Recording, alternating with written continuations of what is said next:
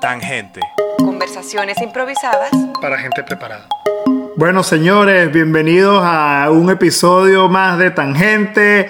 Aquí estamos con las pilas bien puestas para arrancar, con toda la buena energía que siempre le traemos. Antes de arrancar, quisiera saludar a mi pana Andrés y al amor de mi vida, Blanquita. ¿Cómo están? Oh, qué lindo. ¿Qué dice mi pana?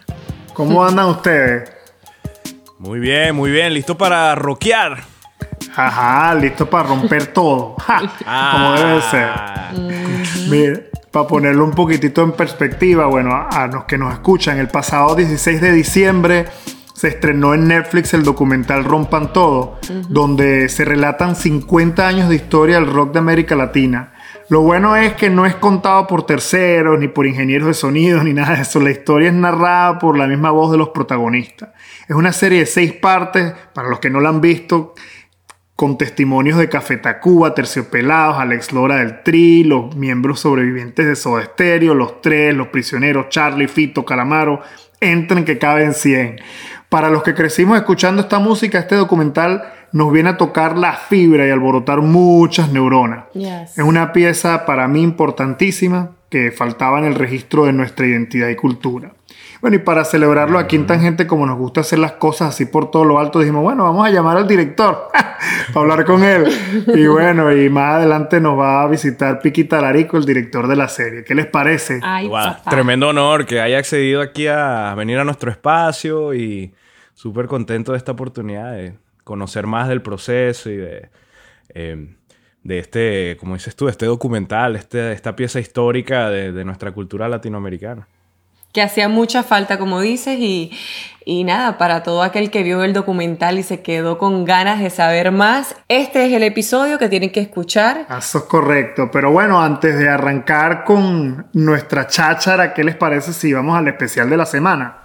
Dale.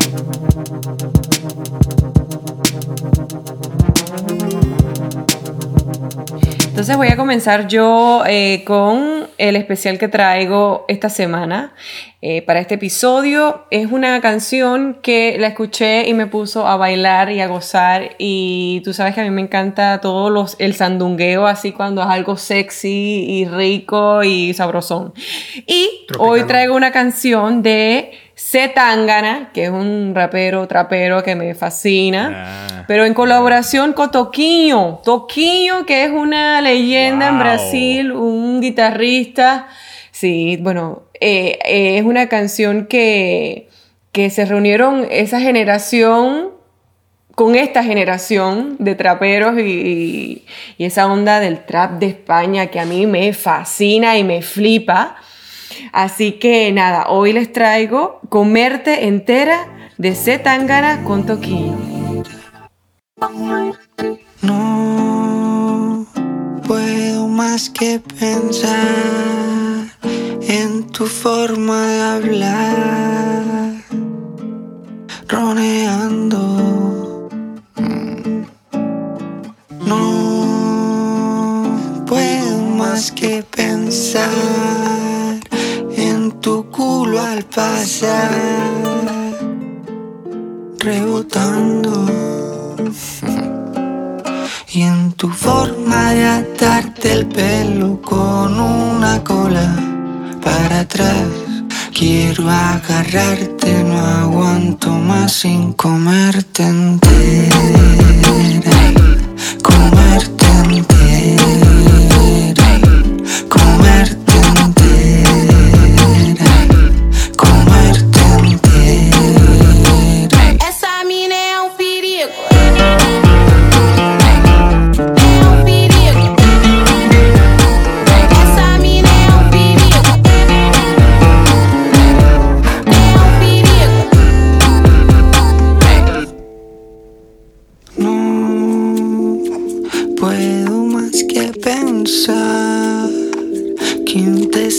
Sí, ese bossa nova modernizado, perreado ya, con la letra también, tú sabes, muchísimo más directa que como lo hubiesen hecho aquí. Sí, me gusta mucho cómo se van proyectando todos estos ritmos y van funcionando y se va haciendo música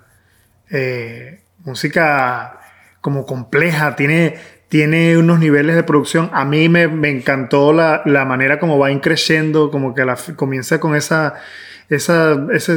tan dramático y de repente arranca con esa bossa nova sabrosita y rompe con unos bajos y eso. A mí me gustó mucho la canción, la verdad. Qué bueno, que le gustó. Bueno, un especial para comérselo entero. Y me encantó el video también. Cool. El video está bueno. Bueno, yo quiero seguir aquí. Les traigo un especial fresquecito que acaba de salir de una amiga nuestra de aquí del podcast, Paua. ¡Yay! ¡Oh, qué cool!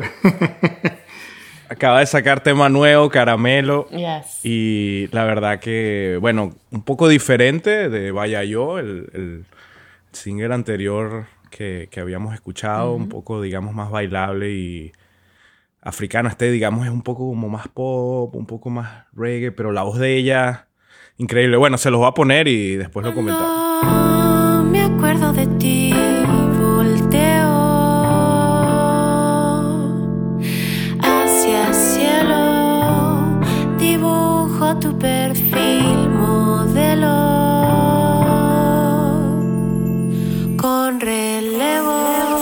Cuando sé que hay que partir muy lejos, ya no sé ni qué sentir. Cuando sé que hay que salir muy lejos, noche no podré dormir. Adorno con terciopelo, un cachito, caramelo. Nuestro amor en paralelo, lo agarramos del anzuelo. Adorno con terciopelo, un cachito, caramelo. No importa si me desvelo, eres parte del sueño.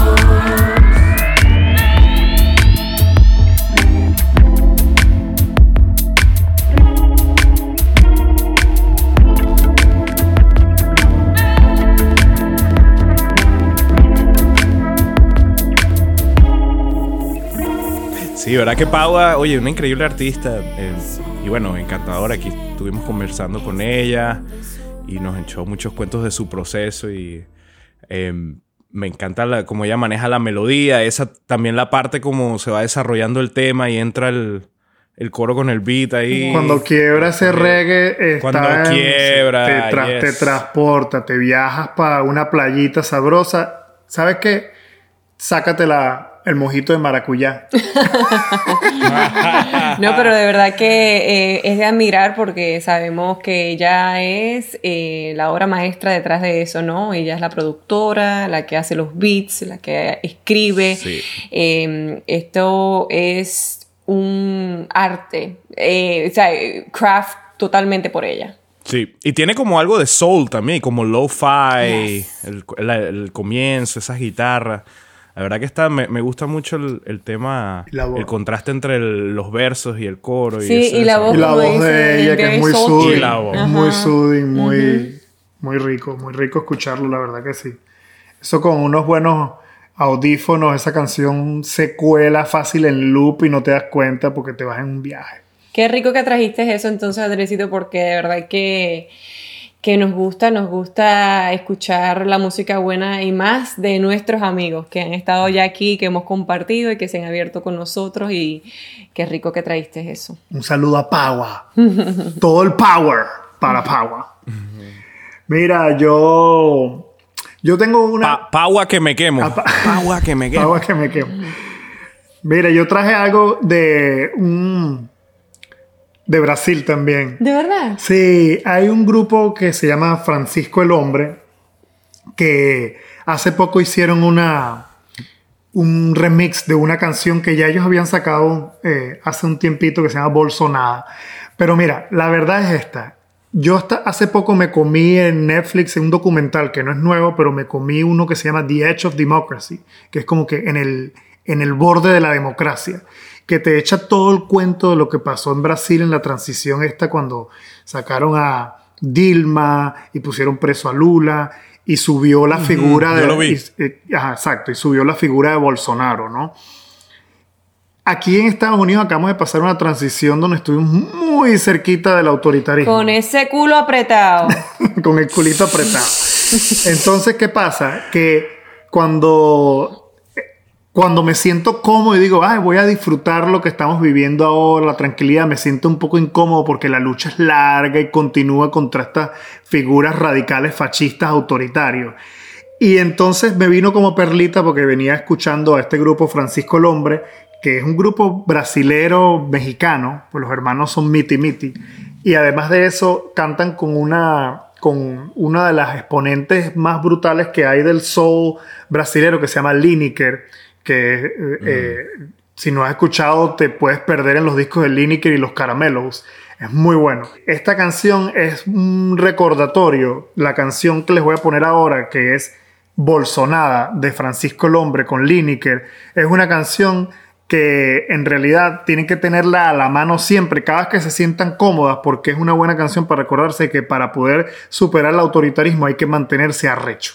Oh my gosh. Hay que mantenerse como que pendiente, alerta y no quedarse dormido en los laureles porque se le trepan a uno rapidito. Aquí con ustedes, Bolsonada de Francisco el Hombre.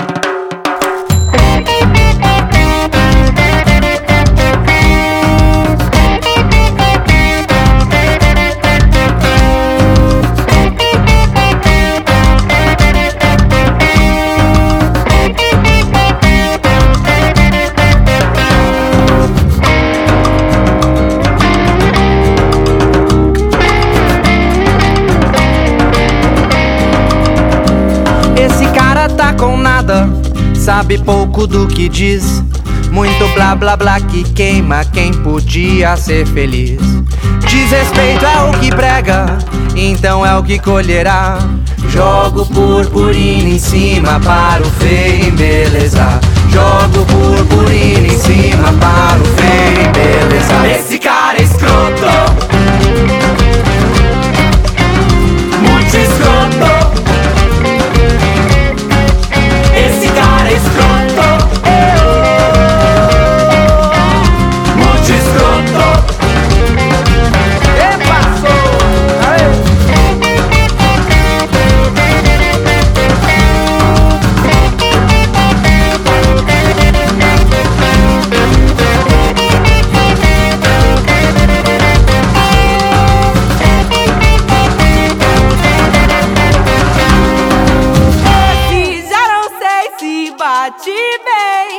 Si a un fascista es concedido. Muy fuerte esa letra.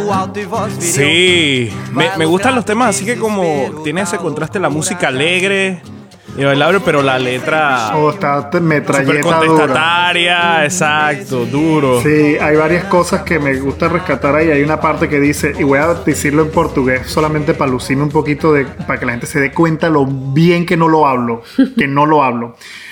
Se un fascista é concedido cargo alto de voz viril, vai lucrar do desespero. Si a un fascista le conceden un cargo alto, se enriquece del desespero.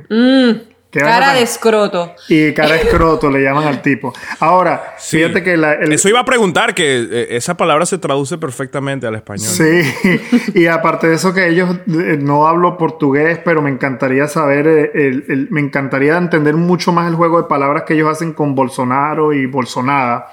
No lo mencionan en ningún momento, pero hablan de bolso dele siempre lleno, que es los bolsillos de ellos siempre llenos. Y después de eso, y mientras tanto nuestra copa está vacía. Nada, póngansela. A la desigualdad. Sí, contra esos charlatanes políticos que ellos dicen andan tanto por este continente, díganlo. Así es, y ellos hay una interpretación en vivo que la voy a poner en la descripción del episodio, que dura 8 minutos, pero tienes que ver esa descarga en vivo de ellos. Te hacen con un intro, el baterista es el cantante, y aparte de eso, él cuando arranca eso dice, esta canción es dedicada a todos los peces grandes. Ahí están pintados. Así que nada, en esa descripción lo voy a poner. Espero que les haya gustado. Aparte de eso, en la descripción también vamos a poner todas las cosas de todas estas canciones, todos los links de lo que vayamos hablando. Si quieren encontrar la descripción y disfrutarse y meterse en un mundo espectacular, vayan a tangentepodcast.com. Ahí pueden encontrar todos los episodios, toda la música que recomendamos. En Spotify estamos también. También pueden buscar el soundtrack de Tangente. Ahí hemos puesto todas las canciones que hemos incluido en el especial de la semana en un playlist especialmente curado para ustedes. Si piensan hacer un road trip, ese es el soundtrack. Claro, por ahí se pueden ir a nuestro podcast, cliquearle subscribe y síganos para que no se pierdan ningún episodio. ¿Qué tal? Bien dicho. Nos fuimos para la cháchara. Muy bien. Ay, qué rico, sí, qué emoción. Vámonos para la cháchara, vamos a conocer un poquito Sí, más. gracias por la buena música. Brutal, amigo, a ti. Siempre. A ti Igual, también, compañero. brutal. Bueno, nuestro invitado de hoy, además de ser el director de Rompan, Todo, también es fotógrafo y cineasta. En su trayectoria ha dirigido un sinfín de videos musicales, entre ellos Me Voy de Julieta Venegas, El Mareo de Bajo Fondo con Cerati, Se Viene la Versuit, entre otros. Nominado para varios premios MTV y Grammy latinos, él se desenvuelve desde hace 2 décadas en la intersección del cine y la música. Desde Buenos Aires presentamos al señor Piki Talarico. Bienvenido. Muchas gracias. Hola a todos. Un gusto tenerte, Piki, un gusto tenerte aquí con nosotros. Estábamos bastante ansiosos, listos para hacerte 20.000 preguntas que tenemos de este documental que, como lo dije anteriormente, es una pieza importante de registro para nuestra cultura y identidad. A mí particularmente me despertó tantas neuronas y creo que era algo que hacía falta y estamos muy felices de que estés con nosotros y muy orgullosos de lo que hicieron representando. Bueno, muchas gracias. Ojalá sea así como vos decís, que sea una referencia para futuras generaciones, ¿no? Así lo siento y no sé, creo que con todas las personas que lo he hablado tenemos esa misma sensación. Me tocó muchos recuerdos. Yo crecí, ahora estoy en Miami, estamos en Miami, pero yo crecí en Venezuela y en una época previa a los MTV, al canal de MTV Latinoamérica, donde para conseguir ese tipo de música en Venezuela era cuestión de que alguien viajara y se metiera en un musimundo y te trajera el último cassette de Sumo o algo de Todos tus muertos o cositas así. Y entonces así se iba salpicando y uno con el compañerito, mira, tengo esto, y te lo grababa. Y así es como porque en verdad en la radio nunca tuvo la exposición, nunca la ha tenido. Era más análogo el intercambio.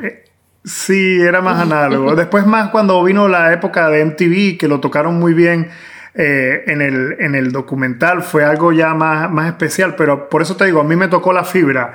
Y nada, yo quería saber cómo llegan, después que comentamos un poquitito más de tu trayectoria, pero cómo llegas a este proyecto de Rompan Todo, cómo conectas. Sé que Nicolás Entele, que es el showrunner, también creador del documental, ¿cómo conectan ustedes dos para hacer esta idea? ¿Desde cuándo la venían maquinando?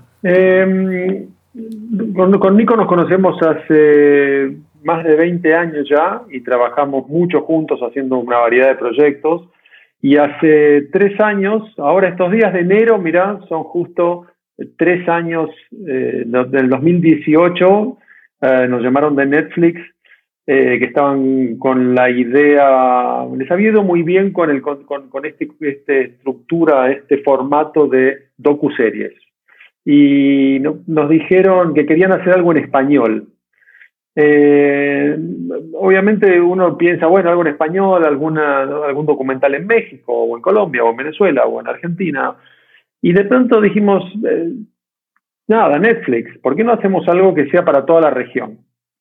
Entonces planteamos que lo que nos parecía que para los latinoamericanos lo más fuerte siempre es o la música, o la política, o el deporte, ¿no? Cosas que calan profundo para nosotros. Entonces ahí empezamos a rebotar ideas con ellos y en un momento, hay algo ahí en la música que nos parece que está bueno, vamos por ahí. Entonces nosotros dijimos algo que sentimos que a nosotros nos toca en lo personal, que es la música con la que Nico y yo crecimos, que es el rock. Uh-huh. Entonces empezamos a armar ese tratamiento, a hablar un poquito de la historia del rock, pero nos parecía que en un momento en Netflix nos preguntaron qué diferencia había entre el rock en América Latina con el rock anglo, ¿no? Y es que como que la respuesta era bastante simple. Sentimos que el rock en América Latina está profundamente atravesado por el contexto sociopolítico. Uh-huh. Que en el rock anglo, excepto en algunas ocasiones, no es tan así. Entonces le dijimos eso, que queríamos contarlo, pero que no fuera simplemente una enumeración de bandas, porque sentíamos que no se podía hacer eso en 6 episodios. No se podían hablar de bandas ni nombrar a todas las bandas. Creo que si querés nombrar a todas las bandas de América Latina, necesitas por lo menos, 4 temporadas de 20 episodios. Digo, es inacabable. Sí, total. Sí. Queríamos contar la historia del rock, o sea, de dónde nace, por qué le pasa lo que le pasa y hasta dónde se desarrolla. Pero sentíamos que para contar eso había que contar ese contexto, ¿no? Entonces de ahí empezamos a tirar ideas. Armamos tratamiento, empezamos a trabajamos casi 6-7 meses dándole vueltas y agrandándole y achicándole y consultando amigos de todos lados. Y la ventaja de vivir en New York, ¿no? Que uno tiene acceso. Amigos. No, es que en la esquina de mi casa me encuentro con todas las nacionalidades. Entonces, uno de nuestros productores es venezolano, así que me senté con él para hablar de la historia de Venezuela.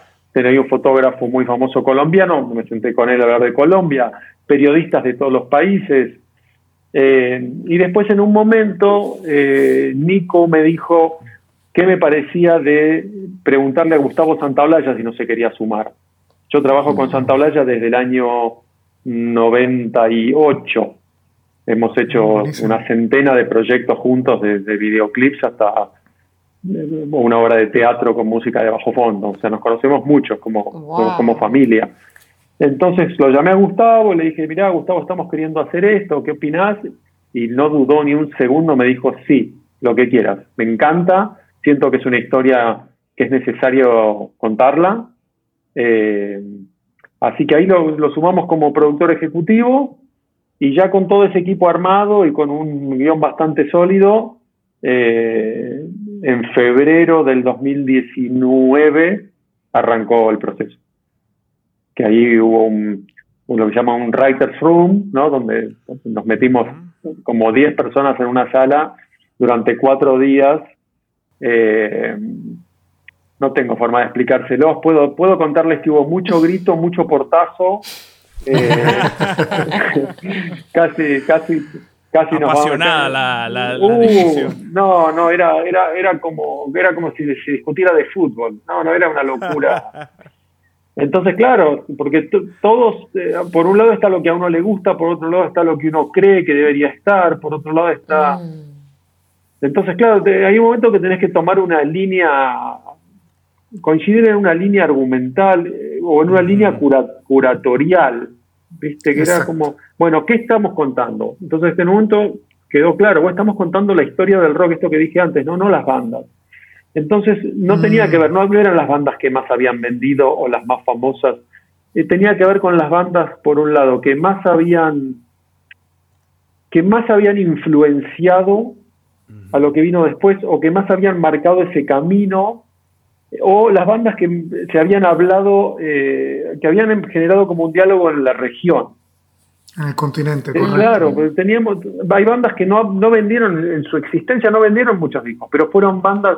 El mejor caso para mí es Sumo. Es una banda de Argentina que en su momento no vendió mucho, era una banda casi de culto, pero sin Sumo no hubiera habido los Cadillacs, por ejemplo. Entonces Sumo no podía estar afuera de esa historia. Entonces tenía que ver un poco con eso. Un caso que me preguntan mucho... Van pasando la antorcha de las generaciones de la Exactamente. Banda. Yo lo veo como... Siempre digo que lo veo como un árbol genealógico. Es la idea esa, ¿no? ¿Quién es el padre de quién? Era como esta cosa de... los Café Tacuba, por ejemplo, que nombran a su influencia directa como Maldita Vecindad. La Maldita, que nombra a Botellita de Jerez, que nombra al Tri. Entonces está ese camino. Entonces hay un montón de bandas que quedaron afuera, pero no porque no fueran importantes o que no fue, sino porque por ahí no tenían tanto ese diálogo. Vos que sos venezolano, el otro día hablaba con alguien de Venezuela. Hay grandes bandas en Venezuela. Hay la figura de Callayo en Venezuela es como, no podés hablar de la música. Ícono. O la gente dice, Sentimiento Muerto, ¿viste? Pero lo que nos pasaba era que cuando te querés meterle todo en 6 horas, tenés que empezar a tomar decisiones muy duras. teníamos... Y dolorosas. Muy y que fue un reto dolorosas. encapsular eso solamente en 6 episodios. ¿Y por qué solamente 6? No sé, ¿no han pensado quizás en parte 2? No, lo que nos pasó fue que en un momento cuando hablábamos con Netflix, era, bueno, o lo podés contar, porque también podríamos haber elegido decir, bueno, hagamos 3 temporadas, ¿no? De 20 episodios, pero había una cuestión de presupuesto también, ¿no? Entonces, claro, había también esta cosa de cómo lo queríamos hacer. Nosotros tomamos una decisión que no es ni mejor ni peor, es la decisión que uno toma como director, de entrevistar solo a músicos, ¿no? Yo siempre digo que yo crecí con esos documentales que hacía MTV o VH1, que para mí eran lo mejor que había. Yo me volvía loco cada vez que veía uno, porque me enteraba de cosas de bandas de las cuales yo era fan, pero que no tenía forma de haberme enterado.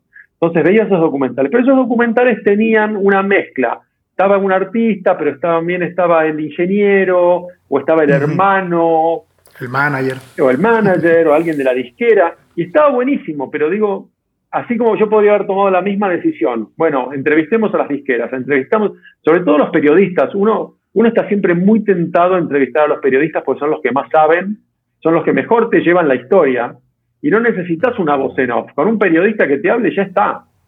Pero había algo que nos gustaba del Star Power, ¿no? A mí como fan me gustaba esto de pensar, yo puedo juntar en un documental a Charly García con los Café Tacuba, con Andrea Echeverry. Es lo fascinante, sí. Entonces, los protagonistas. Entonces nos pasaba eso. O sea, no que los periodistas no sean protagonistas. Digo, el rock no hubiera llegado a donde está si no hubiera tantos periodistas que ha escrito sobre el rock o tanto periodista que ha escrito libros. Nosotros leímos todas las biografías que encontramos para hacer este documental. Así que, y de hecho, los periodistas no están on cámara, pero hay muchos periodistas detrás de cámara en este docu. Entonces ya el hecho de salir a hacer 100 entrevistas era carísimo. 100 entrevistas en 9 países. Era como... Esa era la meta, 100 entrevistas. Sí. Y la pandemia nos dejó llegar a 96. Wow. Pero casi. La reunión de escritores fue en febrero del 2019 y la pandemia pegó en marzo del 2020, así que un año.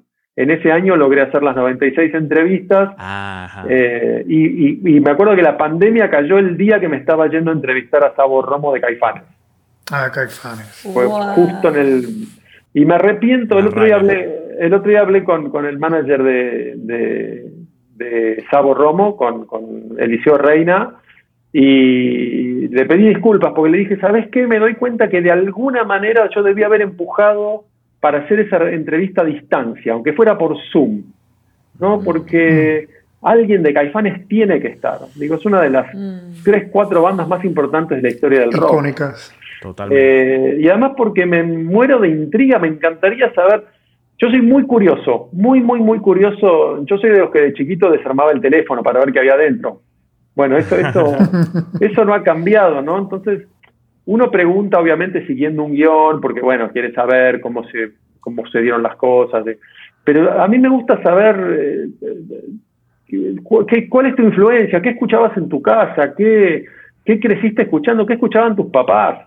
Y de las cosas que escuchaban tus papás, ¿por qué sentís que esta te pegó más que la otra? ¿Y por qué, y por qué decidiste por este instrumento? Y cosas que uno no ve en las entrevistas, por lo general. La entrevista siempre es más de, bueno, ¿en qué año conociste a tal? Pero exacto. Sentía que eso o ya para está promocionar algún producto en específico, digamos, como alineado con una campaña de marketing. Por eso sentía que eso, si uno lo busca en internet, está. ¿No? ¿Quién conocía a quién? ¿En qué año armaron la banda? ¿Cuándo firmaron su contrato? ¿Cuándo? A mí me interesa más algo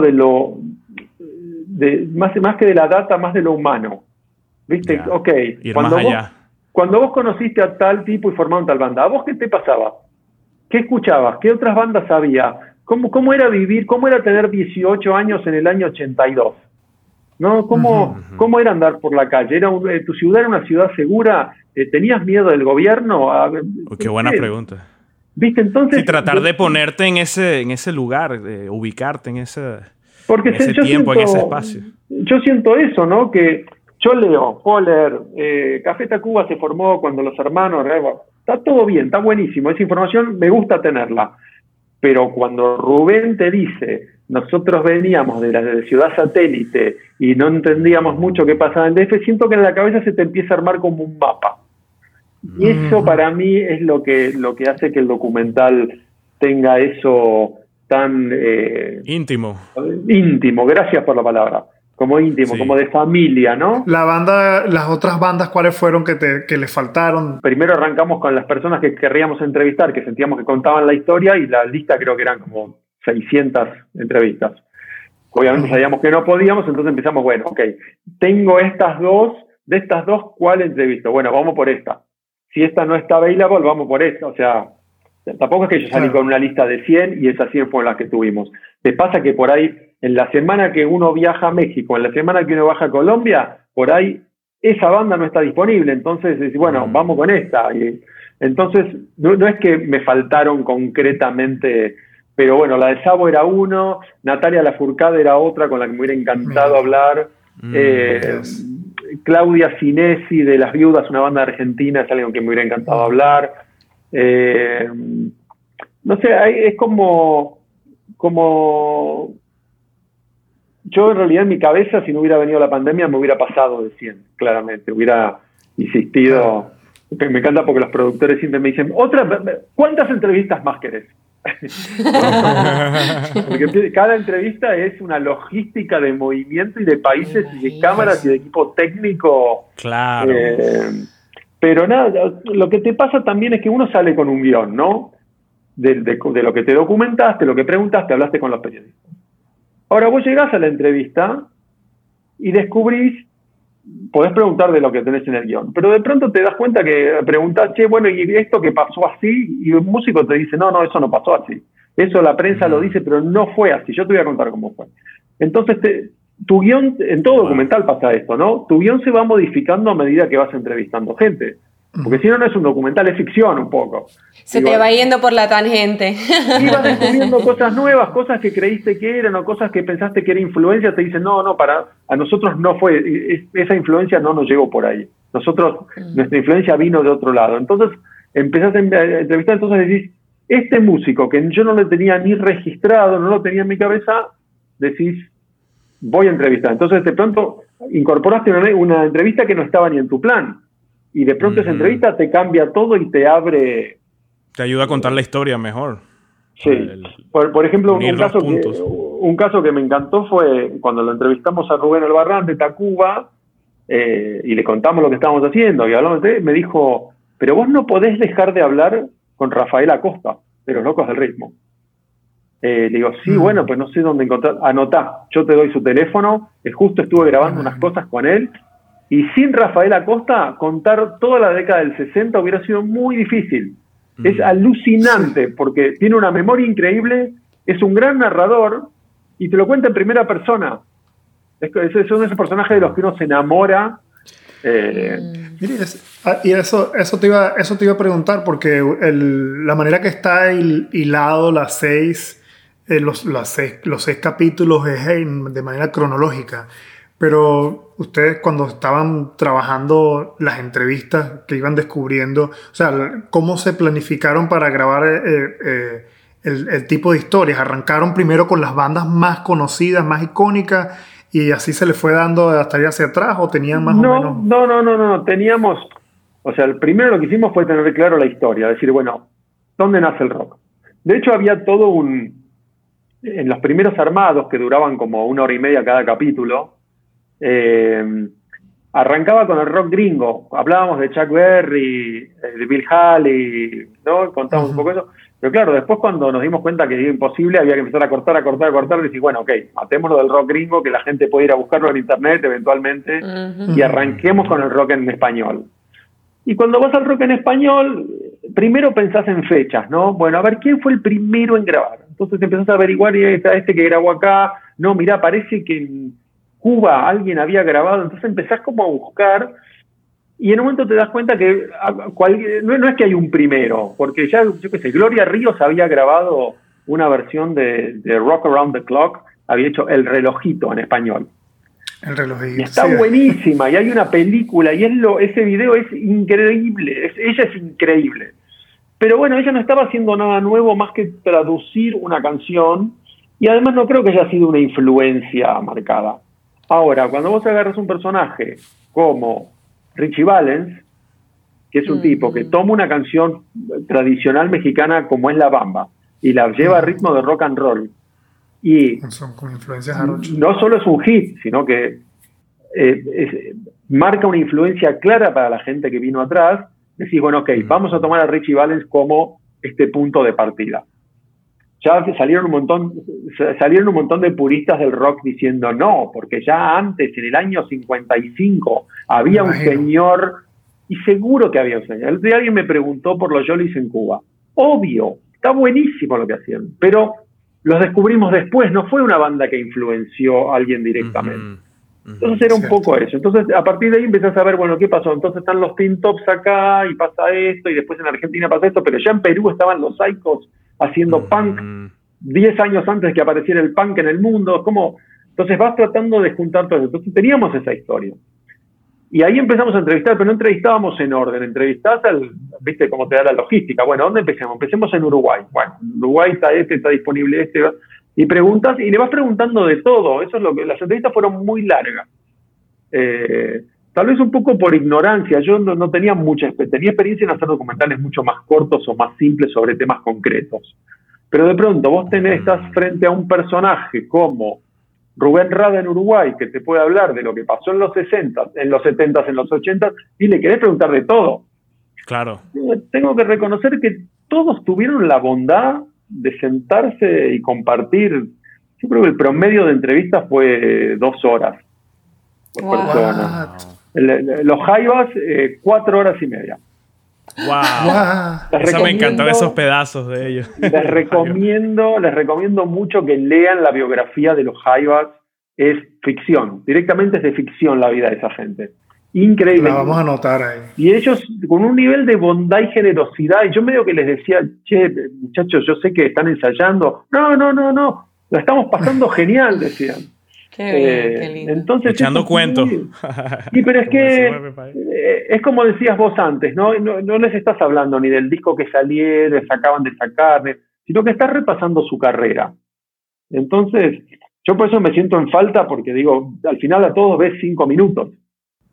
Pero y Piqui, y todo ese material que tienen es valiosísimo. Ustedes no han pensado en hacerlo, por lo menos aunque sea hablar con Netflix y decirlo, vamos a ponerlo en un canal de YouTube digital, no sé, algo así. Mira, que tenga vida, porque es un buen registro. Sí, a mí me pasa eso. Yo me siento como con una responsabilidad ahora, ¿no? Siento que tener ese material, siento que el público merece que se escuche, digo, ¿no? Yo de hecho hay entrevistas que a veces como las tengo todas en baja, me las pongo en los auriculares y las escucho como un podcast. Qué bien. No, es que ahí tiene otra idea, el podcast de Netflix. Eso puede ser un buen formato. A mí lo que me encantaría hacer es, yo de todos los entrevistados hice fotos, ¿no? El día de la entrevista les hacía fotos. Y tenía ganas de hacer un libro, que las fotos serían nada más que una parte ilustrativa, porque el corazón del libro serían esas historias. ¿Cómo han recibido el documental así? Porque ha sido algo visto a nivel global, no solamente en la región. Hasta el New York Times le hizo una reseña. Muy bien, sé que el documental llegó a estar número 15 en el mundo, lo cual para un proyecto en español sobre Latinoamérica es llamativo. Yo creo que hay un interés por Latinoamérica en los últimos años, pero también está esa cosa de que el documental, si bien es un documental sobre rock, también es un documental que tiene mucho de historia y de política.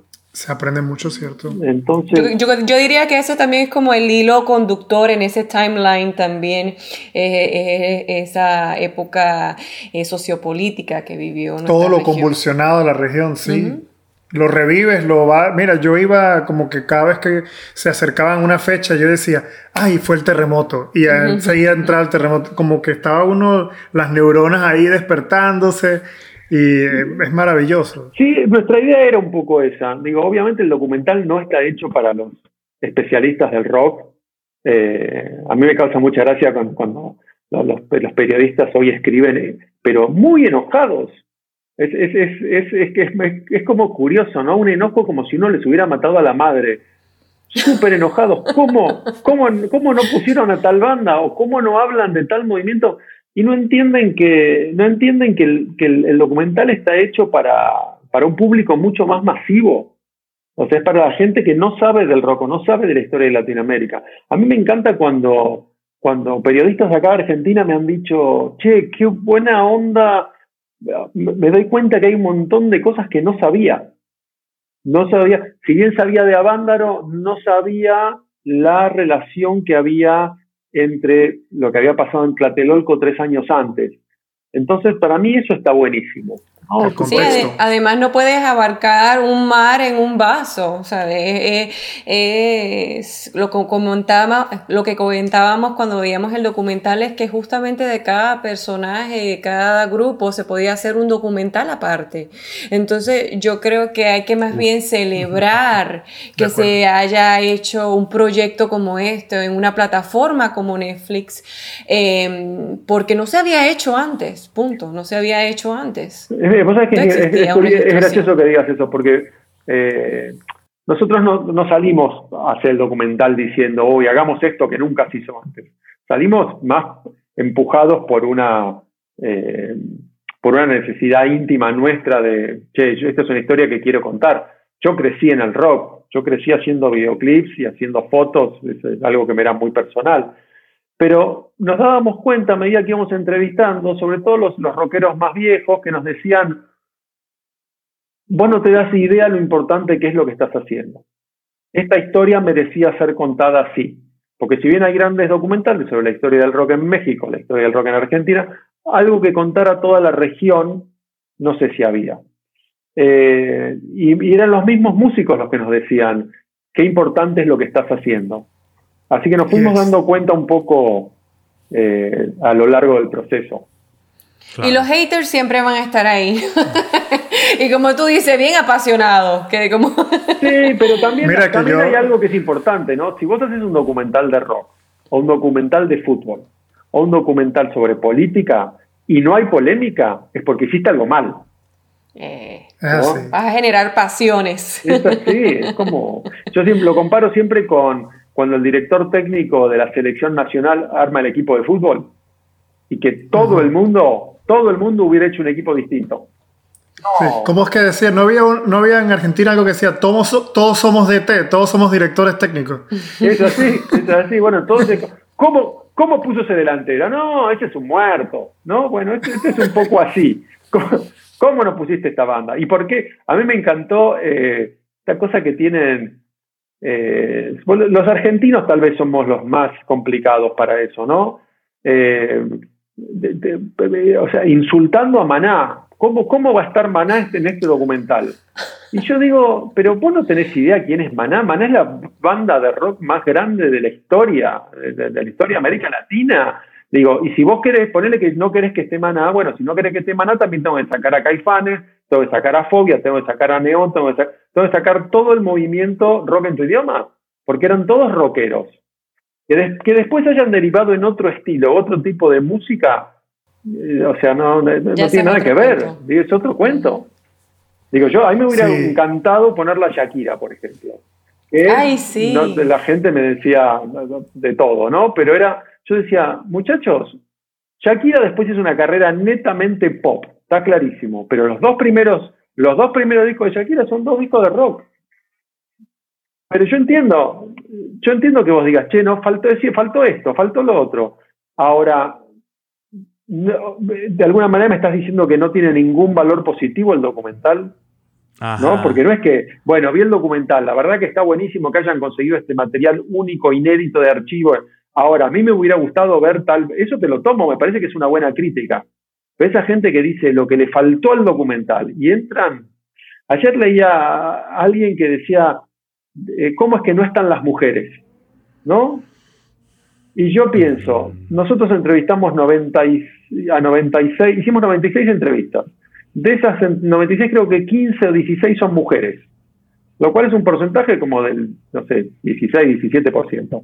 Si vos mirás el porcentaje de mujeres en el rock en estos primeros 50 años, que son los que contamos nosotros, yo creo que el porcentaje de mujeres no llega al 1%. O sea, era un tema que para nosotros era importante, ya que no hubo tantas mujeres en el rock, por empezar a encontrar a todas las que podamos. Por eso fuimos a buscarla a Yulisa a México, o a Gabriela en Argentina, músicas de cantantes de los años 60, de los años 70, pero por lo menos buscamos todas las mujeres del rock hoy que pudiéramos, para que dieran su visión. Porque nos parecía que era importante. Me encanta una Eli Guerra y no la vi. No, pero sí entiendo lo que estás diciendo y entiendo mucho, te lo digo, yo personalmente soy de los que agarré la bandera de Rompan Todo y yo mismo estaba en las redes sociales diciéndole, oye, señores, celebren lo que se hizo, es una gran exposición lo que se tiene, está bien que, pero todo el mundo quiere tener el protagonismo y como dices tú, tratando de quitarle mérito a algo que realmente deberían más bien celebrarlo, que es la apertura. Yo mismo me acuerdo que hice un escrito que yo dije, de aquí, después de esto, vendrán ideas como que a mí me encantaría ver la historia de la cueva, nada más específicamente. Yo me vería hasta una película completa de la cueva, una docuserie completa. A mí me encantaría. No hay material de archivo. Existe solo un video de 5 minutos de cuando era... Pues la cueva era más como un lugar de jazz. Pero sí, sería las cosas que pasaron. Una peli. Hacerle una peli. Sí, habría que hacer una peli, no de lo que pasaba en la cueva, sino de lo que pasaba fuera de la cueva. Porque parece que era donde pasaba todo el rollo. Todo sí, en un momento, yo te digo que es una época del rock que a mí me encantaría hacer una película. El otro día lo hablaba con Billy Bond, que es uno de los grandes personajes de esa época. El de Rompan Todo. El de Rompan Todo. Y le decía a Billy, hay que hacer una historia de eso, porque siento que estas personas, yo sé que para vos eran tus amigos y que iban a fumar, está buenísimo, pero esos amigos tuyos eran Lito Nevia, Luis Alberto Spinetta, Papo, unos amigos que todo el mundo quiere tener. Sí, pura entonces, leyenda. Me parece que es eso, pero sí, obviamente, de todo yo quiero saber más.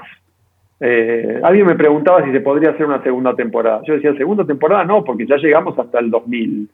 Sí se podría hacer, dentro de 30 años se puede mirar para atrás y hacer uno que sea del 2000 al 2050. Digo, nosotros claro. no quisimos hablar de todos los músicos jóvenes de ahora, porque siento que no tengo perspectiva. Digo, por ahí alguien que hoy es una mega estrella, por ahí en 5 años desapareció. O por ahí alguien que hoy es desconocido, dentro de 10 años es la mayor influencia de la música mundial. Entonces, hablar hoy de alguien que está haciendo algo hoy, me parece que es como una falta de respeto, ¿no? Entonces, por eso sentimos que tenemos que tener un poquito de perspectiva. Pero sí, una segunda temporada dentro de 30 añitos estaría buenísima. Yo la hago.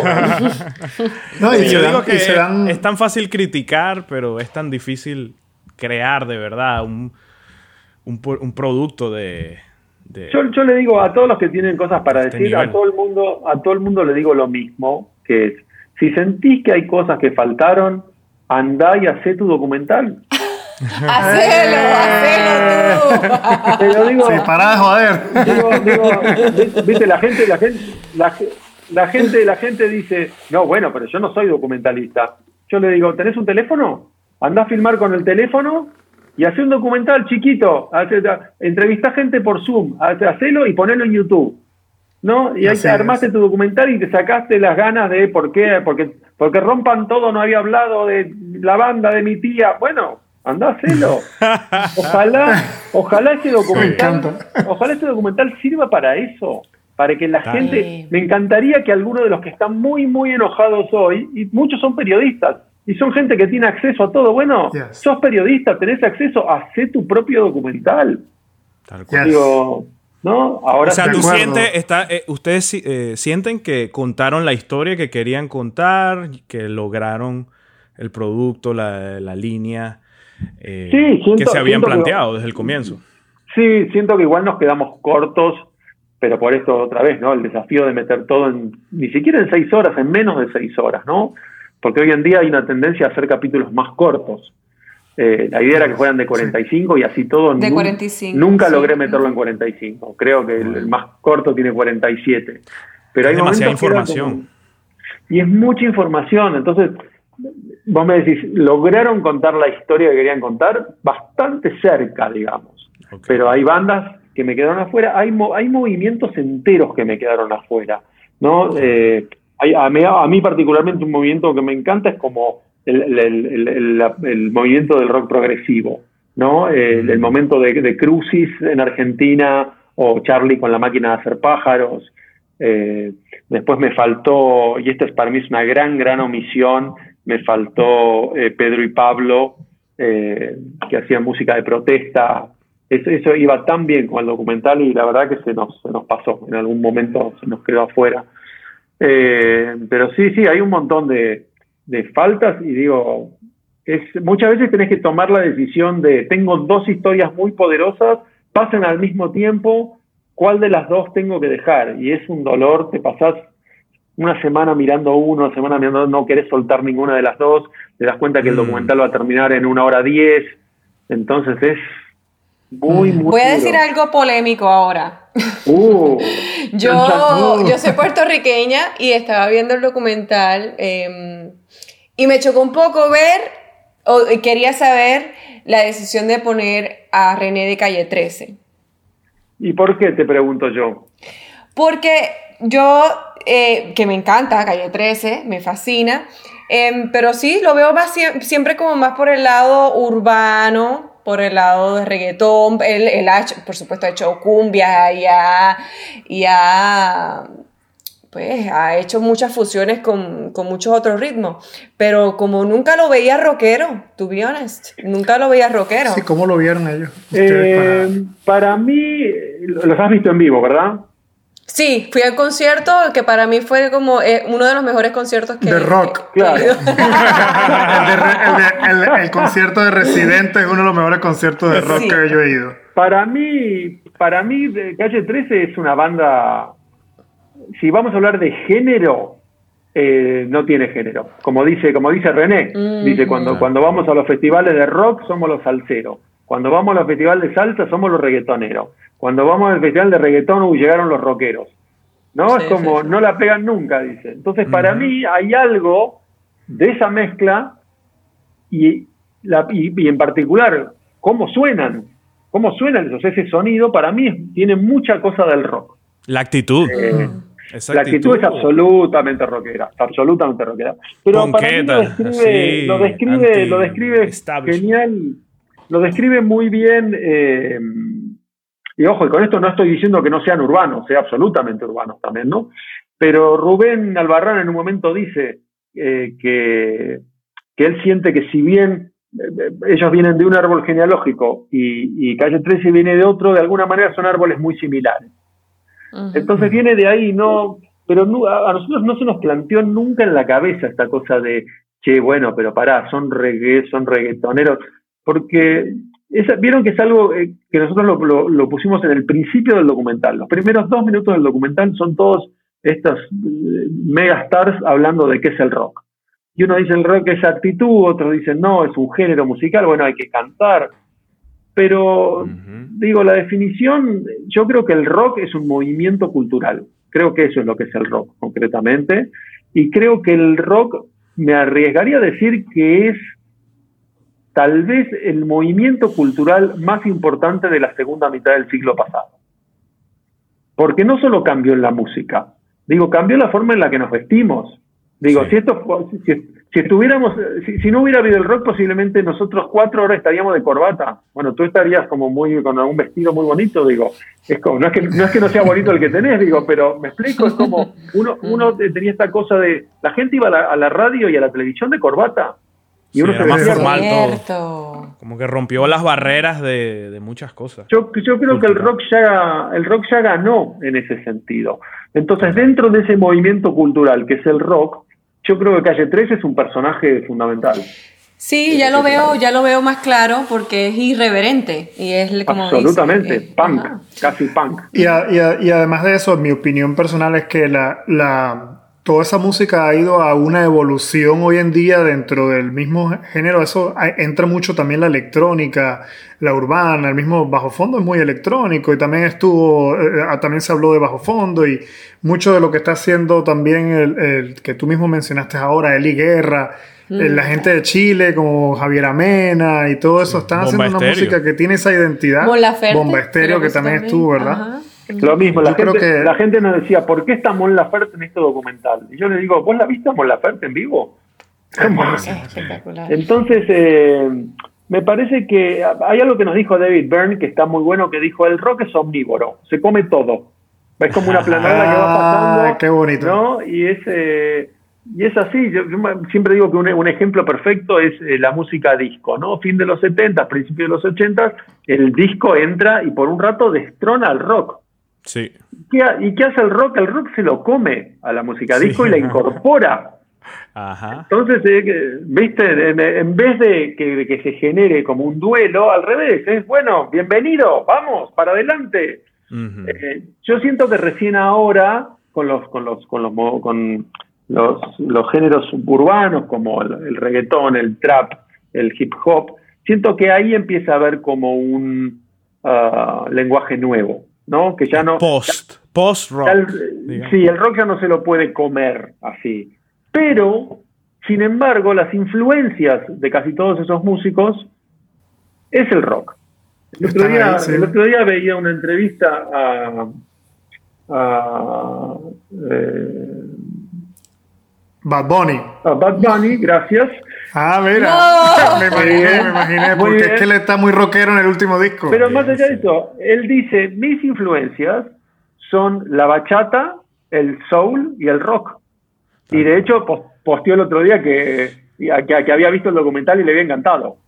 Mira, Qué bien. es que eso es muy caribeño, es como la perspectiva caribeña, que eso yo creo que es algo muy importante, cómo influye la geografía, digamos, porque el rock, digamos, viene de Inglaterra y es donde se germina el original, pues. Y es un clima muy específico, una geografía.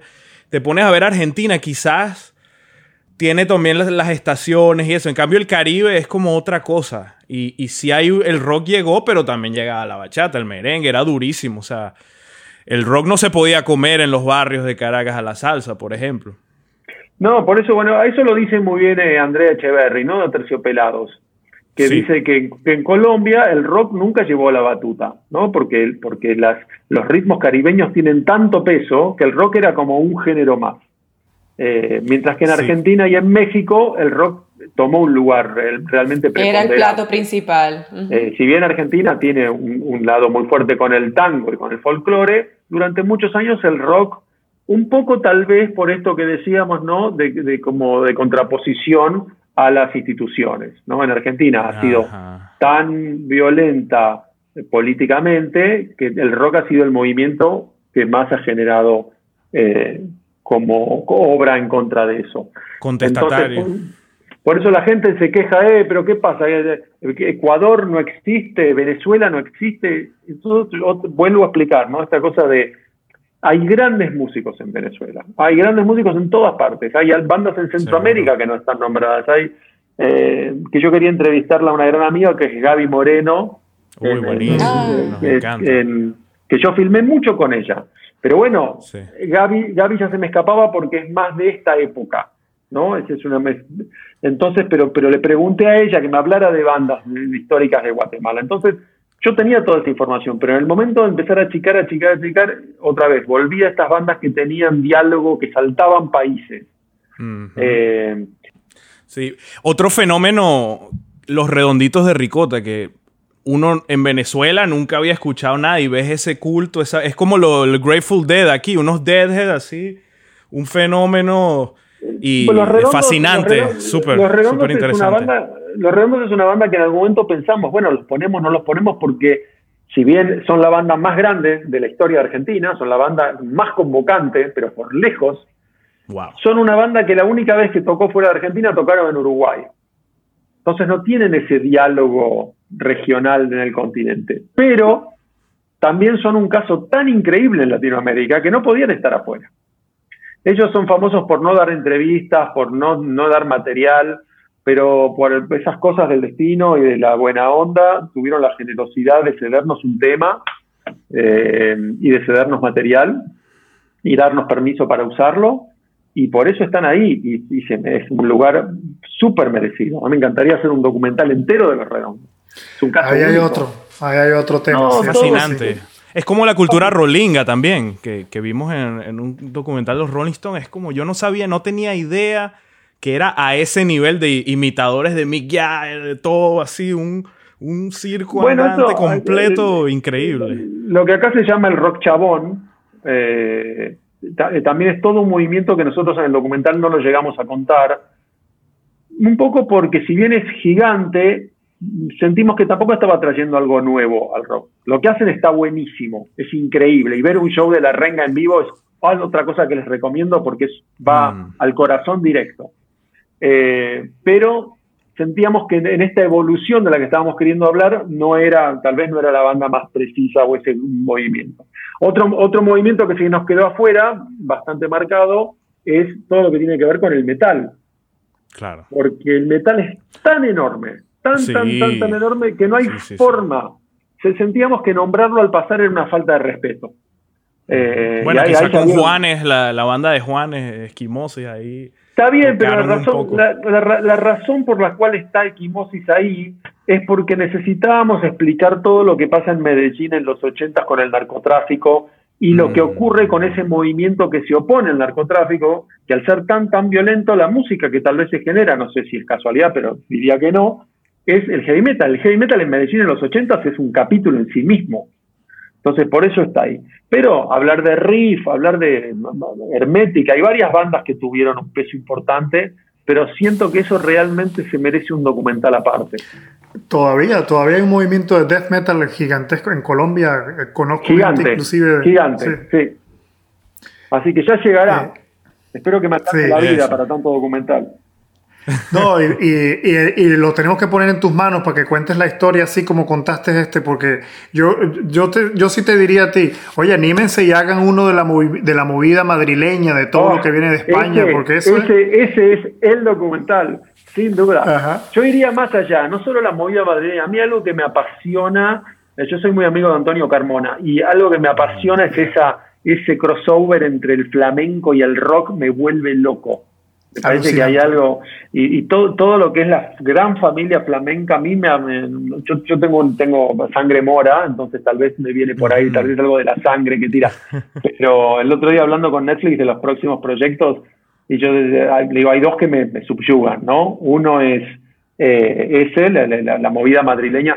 La entrevista con Santiago Aucerón que tuvimos en Barcelona, ese es un podcast, pero que no tiene desperdicio. Él es un placer para hablar, ¿no? Más allá de ser un gran músico, es profesor en filosofía, entonces el nivel de diálogo.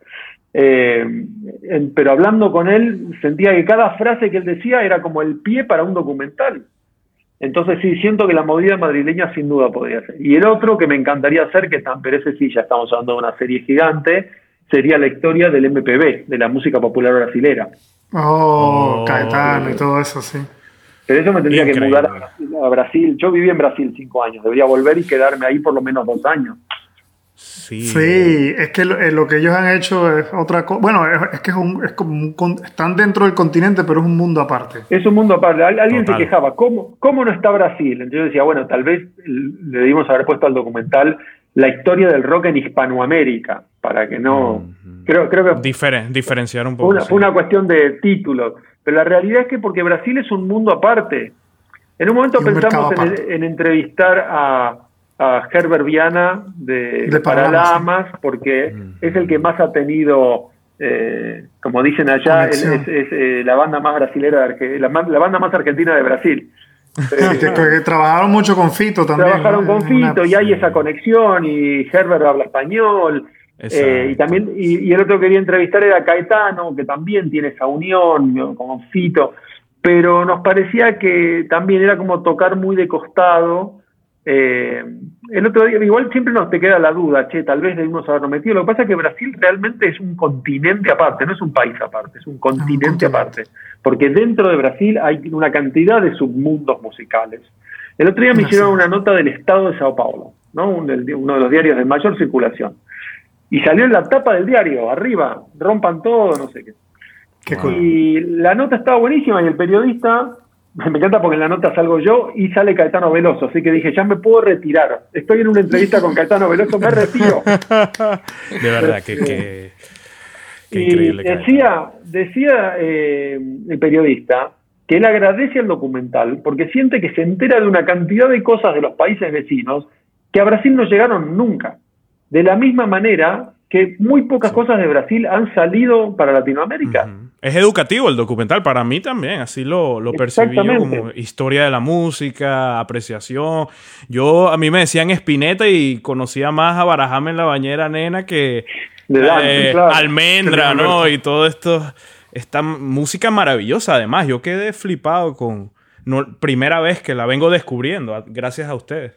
Alguien de Univision me dijo algo muy, muy lindo que para mí es lo que más me llena el corazón de todo lo que ha dado el docu, que es que sentían que, por lo que hablaban con los oyentes y todos, sentían que en Estados Unidos está pasando algo muy lindo, que es que las familias latinas, de donde los padres son gente que ha tenido que emigrar de su país a los Estados Unidos, estaban viendo el documental con sus hijos y que sentían que era una manera muy simple y muy directa de contarle a sus hijos de dónde vienen, más allá de qué música crecieron escuchando, ¿no? Pero un poco de contarles cómo es esa Latinoamérica tan caótica de la que vienen.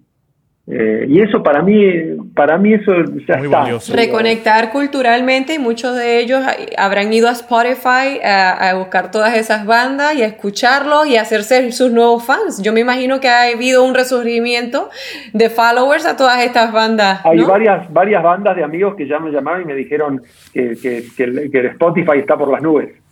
Qué bien. Wow. Se le disparó, claro. Sí, entonces siento que hay muchos rabbit holes viendo el documental. Ya como que ya logró su cometido de informarte y sobre todo de entretenerte. Yo siento que son 6 horas bastante entretenidas. Sí. ¿No? Lo son. Sí, es fascinante.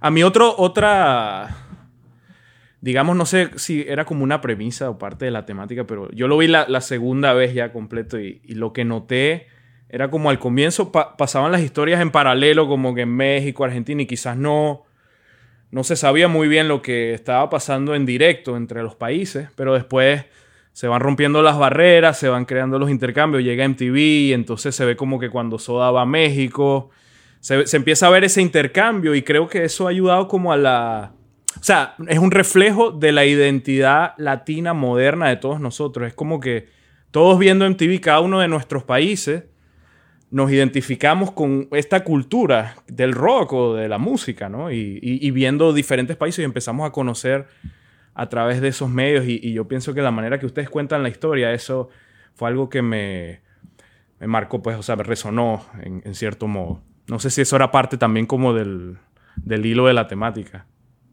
Sí, igual yo descubrí cosas en el documental con respecto a eso. Si bien es cierto que en el momento que aparece MTV pasa esto, yo lo recuerdo la aparición de MTV, de hecho trabajé varias veces para MTV, que tenía esta cosa que de pronto te podías enterar a la semana de que hubiera salido un disco en México, te podías enterar en Argentina, o te enterabas de lo que estaba pasando en Colombia o en Chile, ¿no? Era como instantáneo.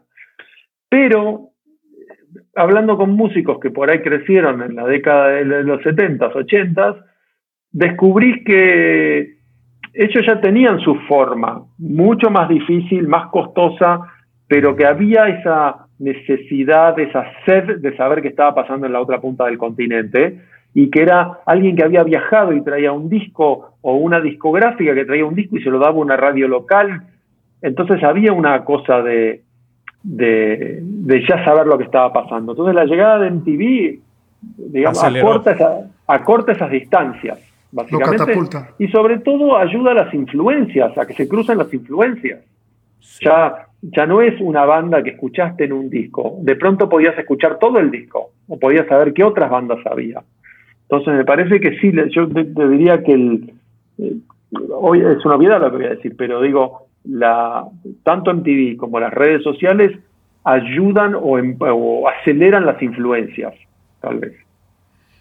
Totalmente. Pues yo creo que realmente deberían sentirse muy orgullosos ustedes con todo lo que han logrado, dejar de pensar el what if hubiéramos puesto esto, ay, se nos quedó eso. No, mira, realmente lo que se logró bien, Estamos bien representados, una producción muy bien hecha, con un contenido único y especial y que, como dices, va a ser de representación para nuevas generaciones de latinos exiliados acá en Estados Unidos o en diferentes partes del mundo, y eso va a seguir creando esa identidad que nos va a seguir uniendo para próximas generaciones. Pero yo quería preguntarte, has sido pues, director, has hecho videos musicales, películas. ¿Qué es lo próximo para ti, Piki? Bueno, yo sé que estás descansando ahora luego de todo el rodaje, pero no sé, ¿te visualizas con un proyecto aparte del libro? Más o menos, aparte del libro, como en Netflix acerca de un tema parecido, o ¿qué quieres hacer? En realidad tengo ya unos proyectos que están en desarrollo, por lo cual lo de las vacaciones lo veo cada vez más difícil, pero vamos a intentarlo. Estoy escribiendo una comedia para México, un largometraje en Brasil, y ya el libro, obviamente que ese tengo que dedicarle tiempo, y ya estamos trabajando en un nuevo documental de una banda gringa muy enorme, pero que no puedo decir quién es. Pero ya lo saquen bienes y nos cuentan. Ya haremos un podcast en un año, con suerte. Que así sea. No, con así que eso ya estamos trabajando. Y esos son los. Pero después hay un montón. A partir del documental nos llamó una cantidad de gente, sobre todo del mundo del rock. Por lo menos 10 artistas nos llamaron diciendo que tengo todo este material, quiero hacer un documental. Así que no sé, pues, todos son propuestas súper interesantes. De esas 10 hay 5 bandas que son esas bandas con las que uno moriría por trabajar, digamos. Así que pero no lo sé, es raro esto, ¿no? De tener tantas cosas en la mesa, ¿no? Es como cuando entras a un lugar que tiene toda comida rica, ¿no? Y no sabes qué comer. La indecisión, sí. Porque a mí me pasaba, bueno, a todos nos pasaba, que de pronto encontraste una historia que alguien te contó y está buena, la tenés en cámara, y después encontraste un material de archivo que está bien, y tenés una canción que funciona, pero vos sabés que podés conseguir una canción mejor, y sabés que en algún lugar hay más material de archivo, entonces te pasás 3 noches sin dormir, buscando en internet si hay ese material, y después que cuando encontraste una punta de ese ovillo, empiezas a llamar a todo el mundo para saber si existió material en la época, y después llamás a las discográficas y decís, yo quiero conseguir tal canción. Digo, si no tenés pasión, te quedás con la primera opción, con la más fácil. Ajá. La pasión te hace ir a lugares de locura. Ir más allá, claro. Sí, la curiosidad. Allá. Y sobre todo tener ese buen ojo de interconectar las historias, ¿no? Bueno, eso, ahí... porque eso es un arte.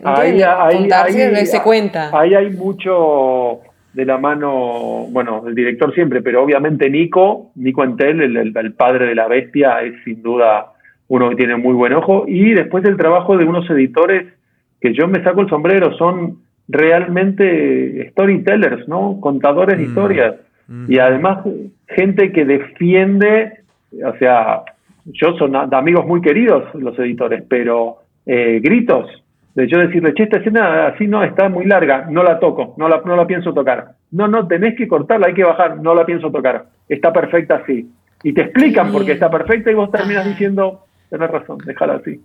¡Qué bien! ¡Qué bien! Bueno, qué bueno que te conseguiste editores que tengan esa convicción, que no son gente insegura, porque si hay gente insegura... No. Grandes contadores de historias, gente con mucho carácter, a que yo agradecido. ¡Qué bien, qué bien! Quería nada más que me contaras cómo es tu inicio en el mundo de la música, cómo llegas a dirigir tu primer video.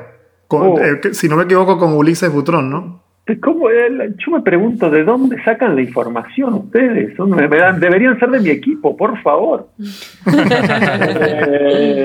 Sí, Ulises Butrón, uno de los más grandes guitarristas de América Latina, un músico increíble, tal vez desconocido, seguramente desconocido para el gran público. Ese es un documental que me encantaría hacer, Ulises Butrón. Se los recomiendo. El otro día, hace 3 días, logramos subir a Spotify su primer disco solista, se llama Viajero. Se los recomiendo. Voy a buscarlo ahora mismo. No tengo palabras suficientes para recomendárselo. Si escucharan las Buenísimo. cosas que tiene Fito Páez o que decía Spinetta de Ulises, no lo podrían creer. Es realmente un músico único, una visión, un concepto de la música y unas letras, sin que hay una forma de cantar, todo un 10, digamos.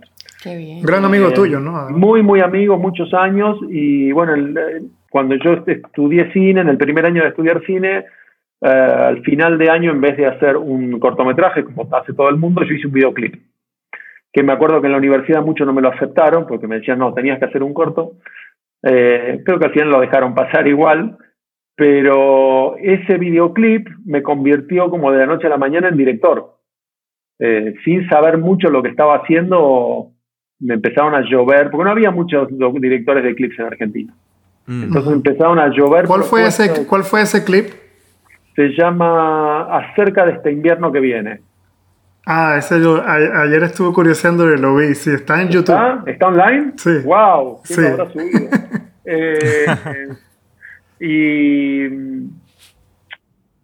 Y me pasaba que no tenía idea de lo que estaba haciendo. Yo lo único que tenía es... A mí siempre me pasó algo que le pasa a la mayoría de los seres humanos, que escucho música y de esa música me sugiere imágenes. Hay gente a la que la música le da paz, hay gente a la que le sugiere conceptos. A mí me pasaba que veía imágenes, entonces simplemente trataba, como yo era fotógrafo, trataba de aplicar, era como ponerle fotos a la música de alguna manera. Y entonces lo que hice instintivamente fue contratar gente que supiera más que yo. Entonces les diría que el primer año yo era la persona que menos sabía de cine en el set. Esa es la mejor forma de aprender. Yo decía que estaba aprendiendo y por ahí pedís cosas, ¿no? Bueno, vamos a poner la cámara acá, y te dicen, no, la cámara ahí no la podés poner. ¿Y por qué? No, y porque si filmás esto de acá, con lo que filmaste antes, no lo vas a poder editar. Entonces, y decís, ok, entonces no. Va a haber un jump cut. Pero por ahí decías, bueno, voy a poner la cámara acá, y todos te miraban, y yo decía, ya sé, no se puede. No, se puede. Lo que pasa es que es rarísimo lo que estás pidiendo, pero probemos. Y por ahí descubrías cosas que justamente la ignorancia tiene eso, ¿no? La curiosidad más la ignorancia tiene eso, que haces cosas que están fuera del estándar, digamos. Entonces, yo sentía, y al día de hoy siento, cada vez que hago videoclips, sentí que estás jugando un poco. ¿Cuál es tu favorito de todos? No lo vas a comprometer. Me imagino que cada uno es un bebé, pero... Top 3. Porque... Digo, todos tienen algo simpático, ¿no? Pero hay un video que, por el resultado y por lo que implicó y por lo que fue la filmación y por que terminó siendo un diluvio, pero diluvio. El making of es tan interesante como el video en sí mismo, fue Limón y Sal de Julieta Venegas. Digo que cada vez que lo veo me da alegría. Hablé con Julieta hoy justo. Qué bien. Y o sea, yo a pesar de que lo recuerdo como el día que más frío tuve en mi vida, en el medio del bosque, todo empapado, todo mojado y encima que seguía lloviendo, pero el resultado, es increíble y recuerdo como un día de muchas risas, de reírnos mucho porque era tan absurdo lo que hacíamos, tratando de hacer... Era surreal. Surreal es la palabra, exactamente. La historia de Roja... Caperucita de Roja y el Lobo, pero 20 años después. Ya están casados, todos casados como una película de Méliès y todo entra en un trip. Sí, del cine mudo, así, bien. Claro, como una película de Murnau de los años 30 con hombres con cabeza de chancho y un elefante que pasa tocando el tambor. Es como absurdo. Pero había un concepto atrás. Una cosa que siempre nos gustó con Juanito Jauregui, que es el director de arte con el que hice casi todos los clips, hoy en día un gran director, era que tenía que haber un concepto atrás. Esta cosa de junto un montón de imágenes y las pongo todas juntas, a veces funciona y el resultado es alucinante. Pero a mí me cuesta eso. A mí siempre me gustó que hubiera un concepto, algo que apliqué siempre para todo. Para cuando haces fotos, para cuando contás una historia por más pequeña que sea, hasta cuando haces un comercial. Más allá de la idea, tiene que haber un concepto atrás.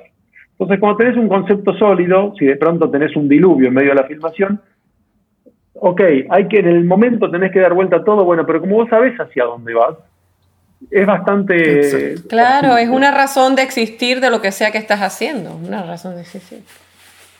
Tratamos de pensar nosotros, proyectarnos hacia el futuro, ¿no? Y pensar de que no pudimos hacer nada por rescatar no pudimos hacer nada por rescatar el planeta, la terminamos de joder. Entonces quedó todo desolado. Pero entonces, en esta época, Piki Talarico había pronosticado que eso ocurriría y creó una cápsula del tiempo y la enterró. Quería preservar, aparte del documental de Rompan Todo, que logró ponerlo en DVD para que alguien lo viera en el futuro, ¿qué metería Piki Talarico en esa cápsula del tiempo que le diría a los extraterrestres que encuentran eso en el futuro? Coño, así era el mundo que destruyeron. Un manual de historia, claramente. Un manual de historia que les diga lo que pasó y un mini manual que no sé quién lo escribiría, tal vez un lama budista, tratando de explicar que la solución a todo está en la comunicación y que tratemos de entendernos unos a otros, porque si no, va a pasar lo mismo otra vez. Qué bueno. Me encanta esa respuesta. Mire, si tuvieras todo el billete del mundo, bueno, si de repente lo tienes, no lo sé, pero si el billete no fuera obstáculo, ¿qué causa apoyarías y qué causa cancelarías? La causa de irme de vacaciones primero, para poder pensar en las vacaciones con tranquilidad a quién apoyar. ¿A quién apoyaría? Trataría de apoyar a más artistas, ¿no? El otro día un amigo que hace tiempo que no veía me mandó unas fotos que está haciendo y mi primera sensación es cómo me gustaría ser un mecenas para que esa persona deje de trabajar y se dedique solo a la fotografía.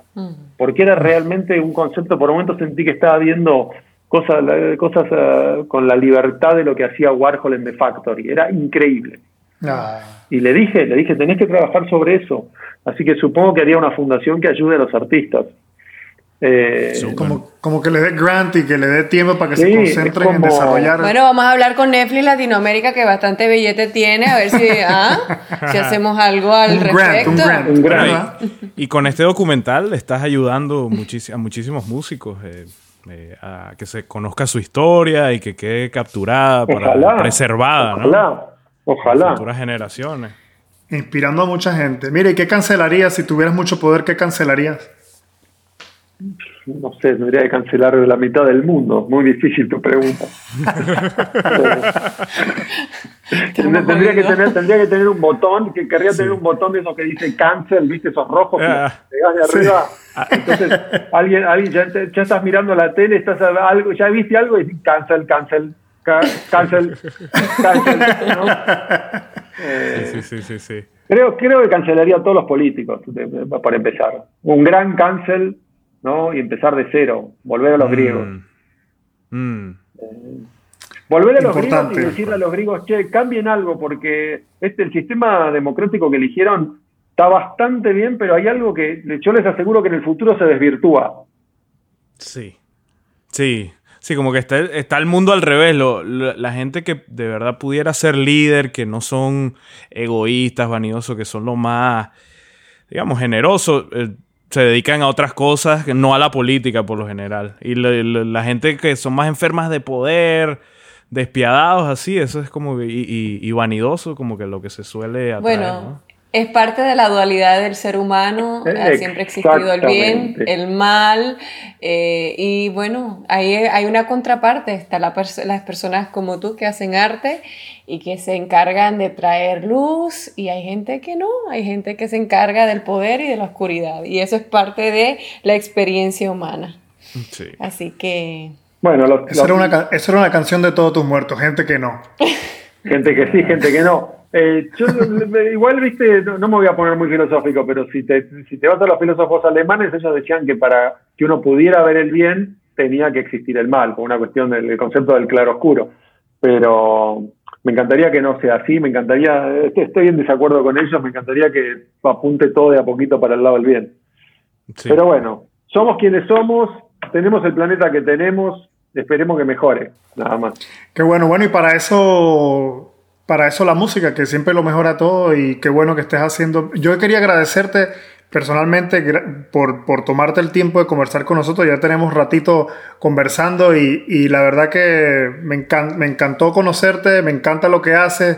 Te voy a hacer un follow en IMDb para estar pendiente de todos los proyectos y cada vez que saques algo, comérmelo, porque la verdad que me diste en la fibra de la identidad, la cultura, y estoy seguro de que eso es parte esencial de lo que viene a futuro. Así que te celebro y muchas gracias. bendiciones. Muchas gracias. Vamos a hacer todo lo posible por seguir regando la voz por ahí para el que no ha visto esto, que lo vea. Así es. Y cuando mis hijas sean un poquito más grandes, lo voy a ver con ellas también para que vean Excelente. la Latinoamérica en la que crecimos. Sí. Muy agradecido por tu trabajo y por tu tiempo. Bueno, gracias a ustedes por el tiempo. Les mando un súper abrazo.